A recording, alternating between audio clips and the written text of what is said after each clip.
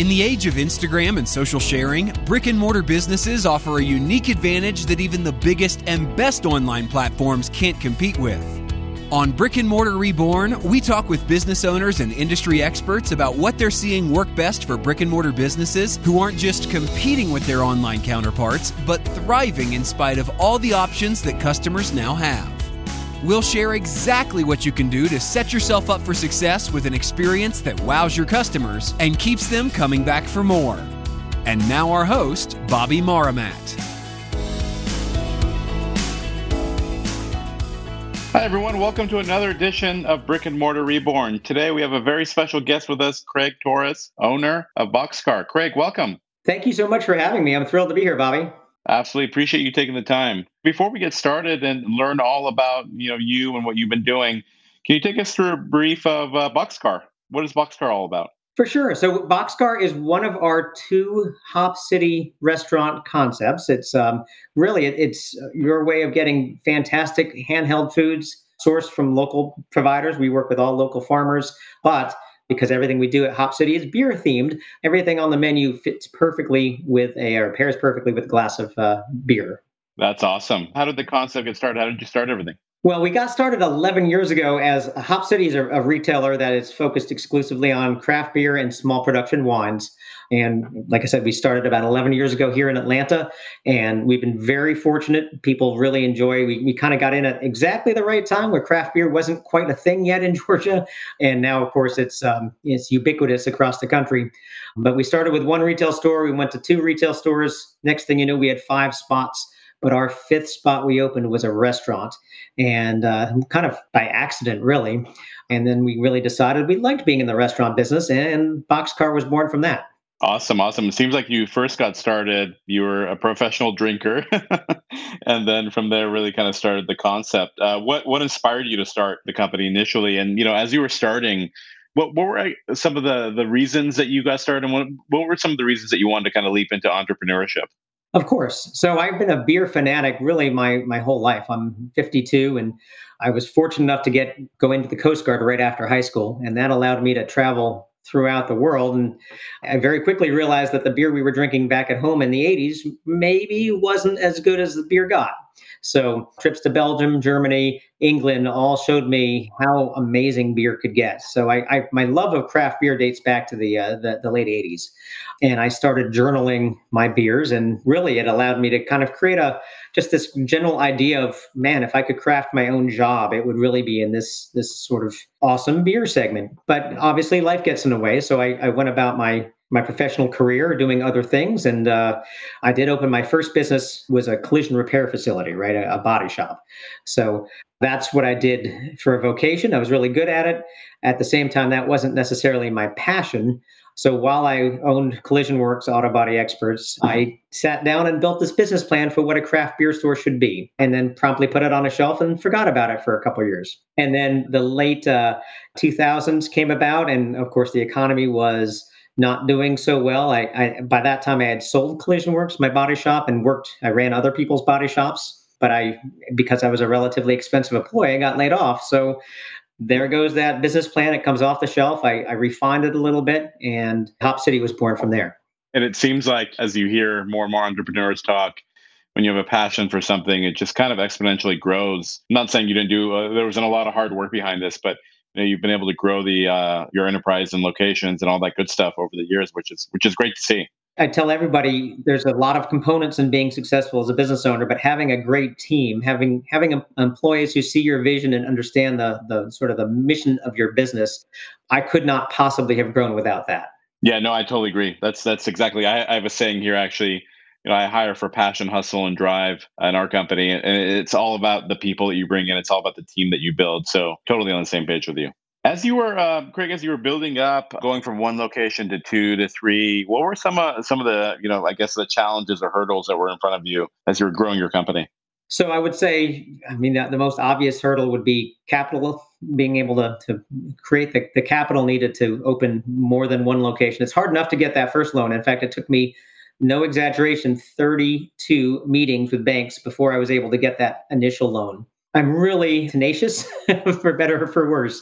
I was very lucky that I was able to make that happen. Obviously, the second loan was not nearly as laborious, but being able to get people to buy into your vision from a banking or capital injection standpoint, that's hurdle number one. Hurdle number two, obviously, having really specific business plan and revenue plans. So you need to understand what your targets are and what you should be, not simply on how much you need to sell every month, but expense side.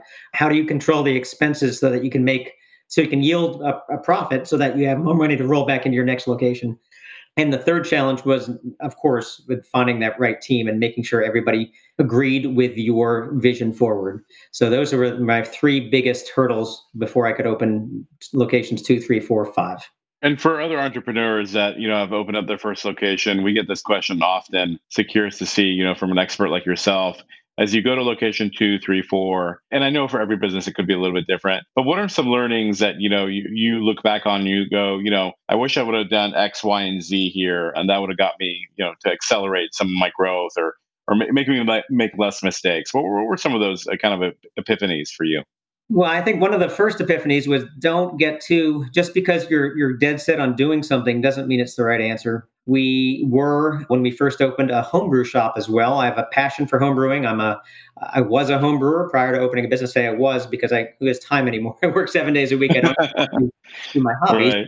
So we were a homebrew shop, and we were for a long time successful as a homebrew shop. And I was reluctant to let that go, more because of my passion for that side of the business. But as it became more and more clear that our guests didn't necessarily value that part of the value added that we were bringing with the homebrew, I should have been quicker to be open to change. How's that?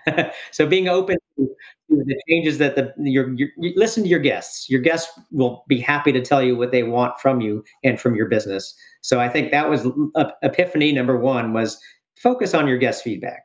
And as you've been, it's no surprise we've been kind of weathering the COVID-19 storm here, all throughout the world. But in the United States, I think we've taken kind of different approaches in different states. And as we've been doing this, how has COVID-19 affected you and your business? It's been pretty dramatic. Anyone in the restaurant segment can attest to the fact that obviously you couldn't, initially when March 1st rolled around, we closed all three of our restaurants immediately. There was really no question about that. And we were closed, depending on the restaurant, between 6 and 8 weeks for any type of service, to go or otherwise.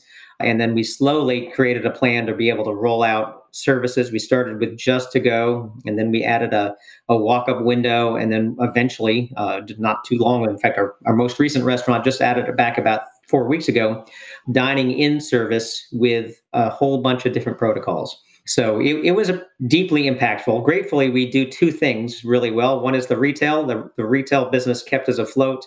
It allowed us to keep everybody on payroll. We didn't furlough anybody at all. Everybody kept their job. But not having all of my eggs in the restaurant basket allowed that to be possible. And then, really, first thing when we closed everything, we pulled all our managers in. We had a big meeting. All right, we don't know how long this is going to last. We don't know how severe the restrictions are ultimately going to be, but let's put a plan together. So having a bunch of people around a table saying, hey, we should all wear masks, or hey, we should, this is what the CDC is recommending today. And just having that plan and having a protocol from the very beginning allowed us to gradually reopen things. And I never really felt, as much work as it was, I never felt that it was chaotic. I feel like we've always had a game plan moving forward. That's awesome to hear. I think one of the common things that I hear from successful entrepreneurs is bringing in your team during these days and kind of figuring it out together. Because I think none of us have been through this, and bringing everyone together, everyone's going to have a great idea, and they feel kind of connected and empowered to be able to share those ideas. So that's wonderful. When we first opened and there were 4 people on the team, it was really easy for me to just sort of unilaterally say, we're going to do this and we're going to do that. But the more you grow and the more you expand, the more you really have to rely on that group of individuals that you've entrusted with your business. If they don't feel empowered to bring ideas to the table, then you're probably going to have limited success. Yeah, totally makes sense. Craig, what are some things that you've done in your locations in your company that you think are here to stay? Like, even after we get to a new level of normalcy, what are some things that you've adopted that you think will continue? We've started doing viral treatments that are basically built into your HVAC system. And I think that's the kind of thing we want to keep with well after there's a COVID-19 specific pandemic. Anything to make the quality of the air you breathe inside your home or in this case, your business better, I think it's worth keeping around. So I think that's change number one that we'll see stick around long past this current pandemic.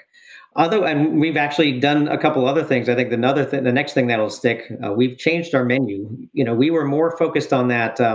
We'll call it a prolonged dining experience where you wanted to sit around and sort of languidly enjoy food and beer together. I think with watching how the public reacted to the pandemic, what we did was we stopped focusing on courses and focused more on how quickly we can get the food in front of you, and then you're welcome to stay, but this way you don't feel like you have to stay inside an enclosed space. So we made it a little bit more of a mobile experience, if that makes sense. Yeah, absolutely makes sense. Makes sense. Are there any kind of technologies that you've put into play here during this time that you think will continue or that have accelerated during this time? So we did add online ordering through the website for our retail business. That was technology we absolutely accelerated because of the pandemic, and that is definitely going to stick around. So yes, on the retail side. On the restaurant side, like I said, that hydrogen peroxide based inserts into your HVAC system is technology that we would never even have dreamed about including 7, 8 months ago. That was absolutely accelerated. Have you seen any shifts in how your customers interact with you? Like, did you have regulars that come in all the time that now get to go more, or like anything that's changed as far as your customer mix and how they interact with you? We definitely have seen an increase in frequency from what I would describe as our hardcore fans. They are coming by more frequently than before. And I think part of that is sadly the restaurant business has consolidated quite a bit. There's not nearly as many offerings. So if you were a regular at 4 places now, there's a reasonable chance that one or two of those aren't even in business or not open right now. So yes, we have seen our most loyal fans become even more loyal. We definitely have seen those same individuals what they may have before sat at a booth or inside the restaurant. We see them, that patio seating becomes that much more crucial. That is definitely, we open at 4. By 4:15, those patio seats are full. So Wow. we are definitely seeing a migration outward instead of inward. Yeah, no, absolutely. As you've been opening up inside dining, have you seen the same number of people come in? Has it been different? What have you been doing to like cater to people's thoughts of safety as they dine inside? Of course. Naturally, we have implemented social distancing seating, so every other booth is available. We've removed quite a few tables from our floor, and obviously, a significant more than half of our bar seating is gone, so that people can come in groups of 2 to 4 individuals as a pod, stay in their pod, and then leave as a pod. We've implemented mask mandates. You're not allowed to enter any of our retail or restaurant spaces without a mask. You can't move around without a mask. So obviously, there are individuals who don't love that policy, but it's a requirement. You're welcome to order to go, or you're welcome to stay outside if that's uncomfortable for you. But if you're going to walk inside our building, we want you to wear a mask. Those are probably the two most obvious things when you walk in. It does have a pretty significant impact on revenue at best. With our outdoor seating, we can do about 55% of our old sales numbers, but I'd rather do 55% of our business safely. And it's less about revenue this year. It's way more about how comfortable can I make my guests feel. No, absolutely, absolutely. How do your employees feel, Greg? Are they feeling good about everything that you're doing? Yes, we've every time we've implemented an increase in service. For instance, when we opened up the inside of the dining room, we bring everybody again. I'm a big fan of pulling everybody in that location together, and I know we have Zoom technology, technology to allow everyone to do it virtually. We prefer to get everybody in a room distant, and then have this open discussion about what makes sense. And so, yes, there was certainly some discomfort with allowing people to dine inside. We did it very gradually. At first, we did zero table service. So we would allow you to eat inside, but you'd still go to a counter, you'd place your order, and then when your order was ready, you would pick it up at a spot by the kitchen. So it was sort of no service indoor dining, if that makes sense.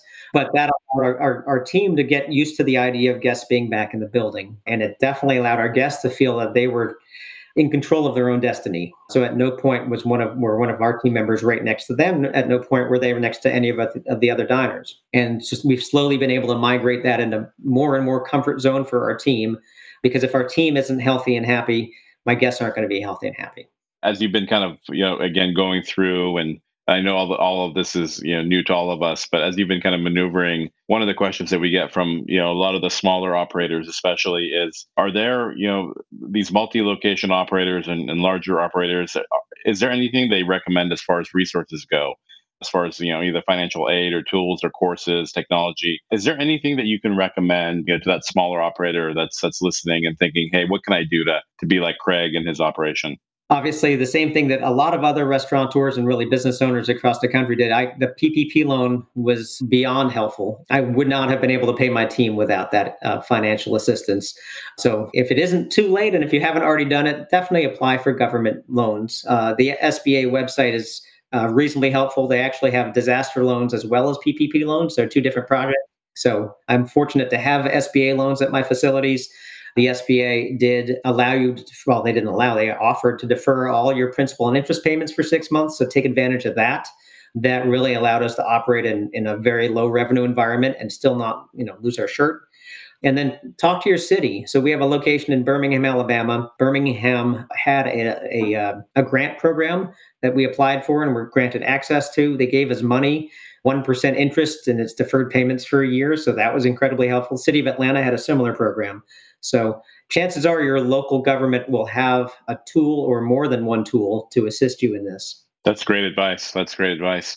Kraig, as you've been thinking about the future, and I know right now it's about, you said it well, let's just sustain for this year and then, think about kind of revenues as we get back to maybe whatever this new normal looks like, maybe 2021 and beyond. But are there, technologies that you've thought about adopting here in the future?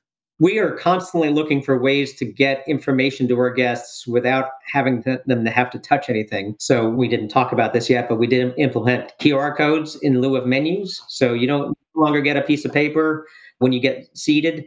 Instead, there's already a QR code on your table and your phone becomes your menu. So tools like that to allow your guests to do the research using things they already have on their person so they don't have to touch or interact with your team as frequently.